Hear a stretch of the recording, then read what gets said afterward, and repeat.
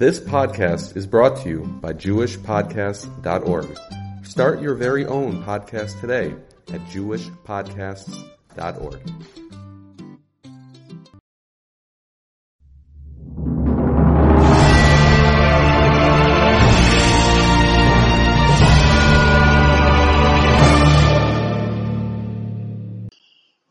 Hello everyone, welcome to the Fascinating Insights podcast.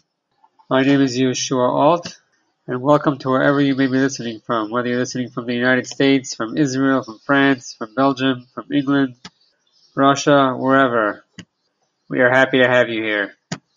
If you would like to receive the weekly Fascinating Insights articles, please send an email to yalt3285@gmail.com, yalt3285@gmail.com. It is available in English and in French. You can also send to that email any questions or comments that you have on this episode or any other of the previous episodes. Please feel free to send this episode or any of the other episodes to anyone who may benefit from it. And you can also feel free to send the weekly Fascinating Insights articles to anyone that may enjoy it. In this week's show, I'd like to discuss the value of Torah. In the Sefer Levi Eliyahu from Rabbi Eliyahu Lapian, in Volume 1, Meissen Van Hagris, on page 86, it says that when he was with the Chavetz Chaim one Shabbos, this is what he heard from the Chavetz Chaim, that Shabbos, we know, is equal to all the mitzvahs of the Torah, as is brought down in Yerushalmi Brachos in Aleph Hey 1:5. Consequently, a mitzvah done on Shabbos is equivalent to 613 mitzvahs. Now the Gra tells us in Shneis Eliyahu to Masechta Peah that each word of Torah is a mitzvah.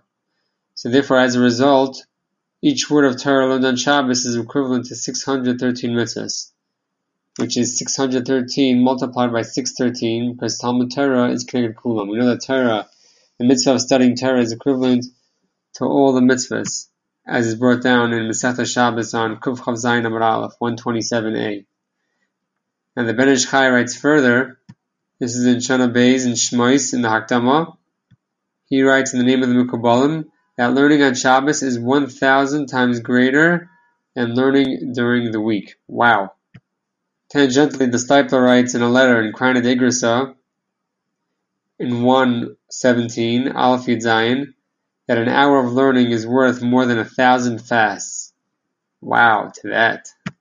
So it's mind-boggling the amount of schar, the amount of reward for learning Torah one receives. Now, let's go a bit further. What happens when a person learns something which others don't learn? You know, there's many aspects of Torah that aren't so popular, and many people don't learn it.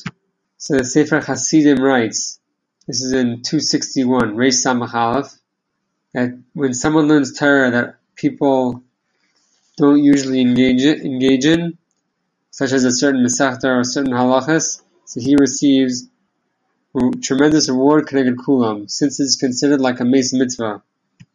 So he receives all that schar. And this idea also said that it applies to those times when few people are learning, such as on Fridays, many people are preparing for Shabbos, and there's not as much learning as going on during a regular day, or such as on Motzei Shabbos, or Bein Hazmanim.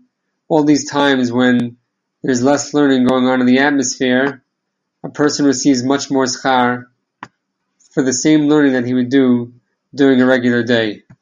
Now let's talk about one more point, and that is learning regarding our learning in the future. The Zohar writes in Bereshis 185a, and he says over there, he tells us that we will be reminded of all the learning that we did in this world. And regarding the Torah that we tried to learn in this world, but we were unable to comprehend it properly, in the future we will obtain it with clarity. We should merit to take all this powerful information and internalize it and utilize it. Thank you so much for listening. Just a reminder to hit subscribe wherever you're listening to this episode, whether it's Apple Podcasts, Google Podcasts, Spotify, Stitcher, wherever. And please spread and share this episode as well as other episodes with others that may benefit from it. Please send your questions or comments to yalt3285@gmail.com, yalt3285@gmail.com. Thanks for listening, and be well.